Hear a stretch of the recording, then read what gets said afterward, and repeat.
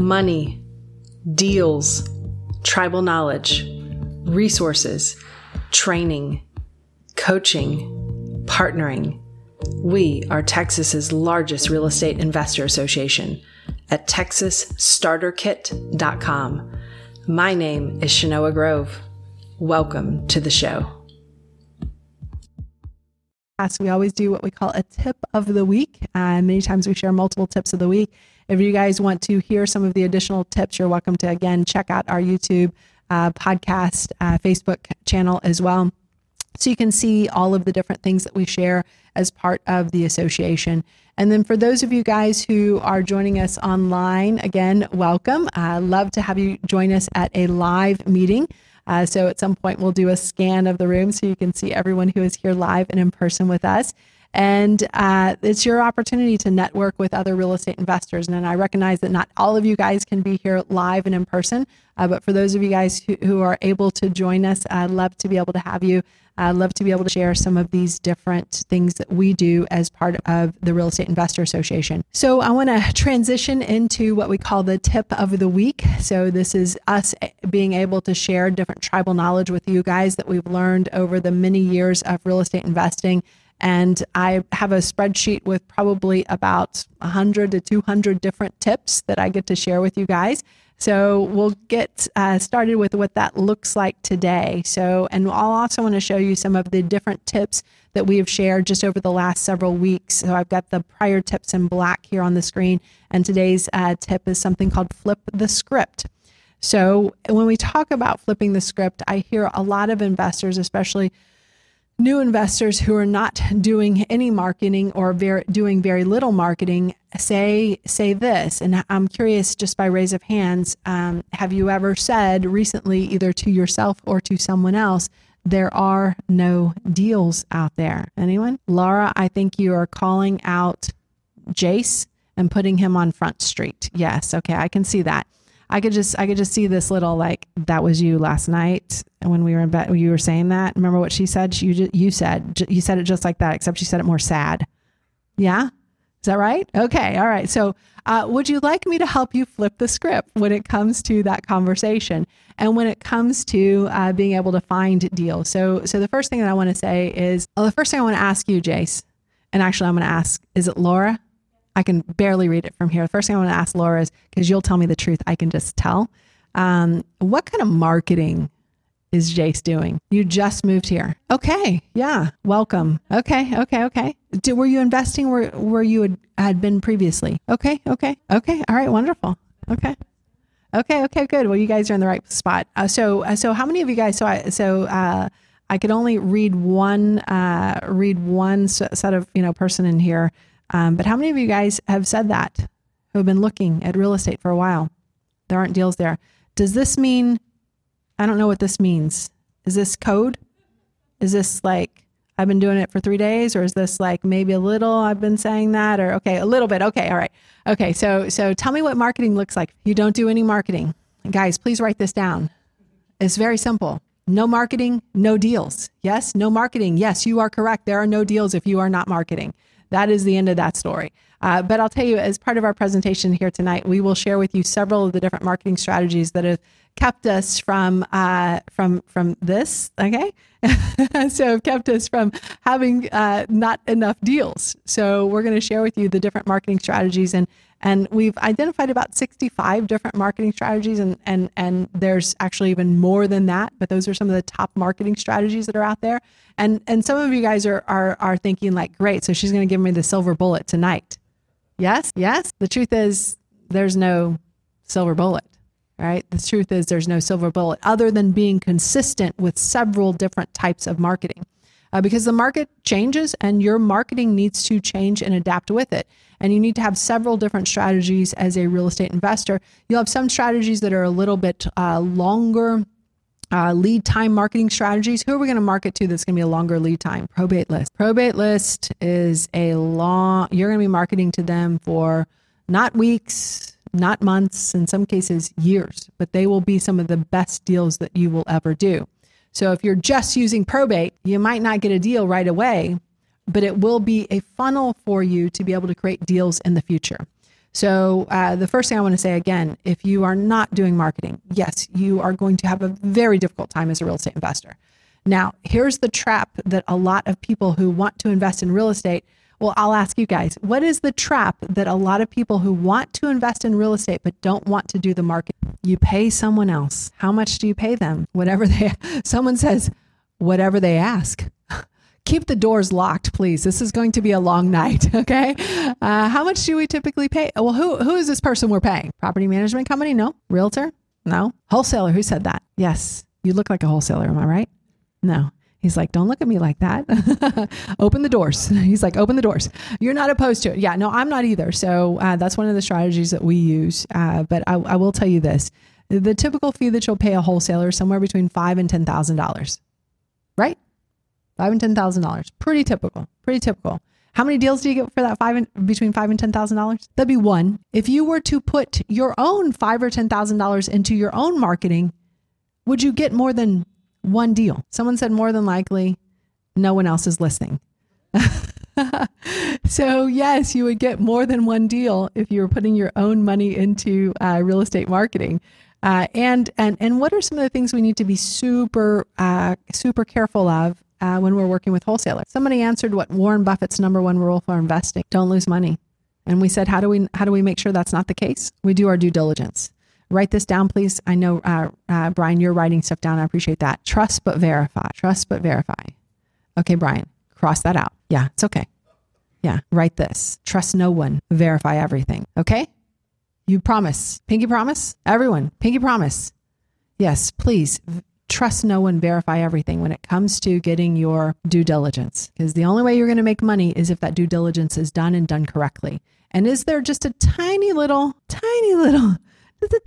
conflict of interest if the person who's bringing you the deal is also providing you all the due diligence, is also the one that's going to get paid if you believe they're BS. BS is a technical term, real estate term. We'll dig into that later. The answer is you're going to have a problem. Okay, you're going to have a problem. So pinky, you guys all pinky promised me that you would not fall into the trap of paying someone $5,000 to $10,000 to get one deal, right? So that means you'll do your own marketing. And if you don't do your own marketing, and you're buying from a wholesaler, which is okay, you all pinky promise me, and that's the only way I'm unlocking the doors, that you would do your own due diligence to be able to make sure that you actually have a deal, So for those of you guys who say, no deals, they say, well, how do you define a deal? We went through the real estate investor maximum allowable offer formula in the last session. How do we define a deal? Roughly 70% of ARV managed repairs, right? Roughly that is and I typically, when I refer to that as solving for X. I want to solve for X. What is X? X is a good deal. And if I can get it at that 70% of ARV managed repairs, or something very close to that, then that's a good deal. But if I'm not solving for X and it's not a good deal, what do I need to do now? Someone says walk away. Who else? Say it again. Create a financing. Okay. Negotiate the price. Yes. What else? I can't get it at 70% of ARV managed repairs. I can only get it at 85% of ARV managed repairs. And when we talked earlier, we said that all of your profit is only typically between 10 to 15% of your ARV managed repairs. So if you're buying it at 85% of ARV managed repairs, you're not making any money.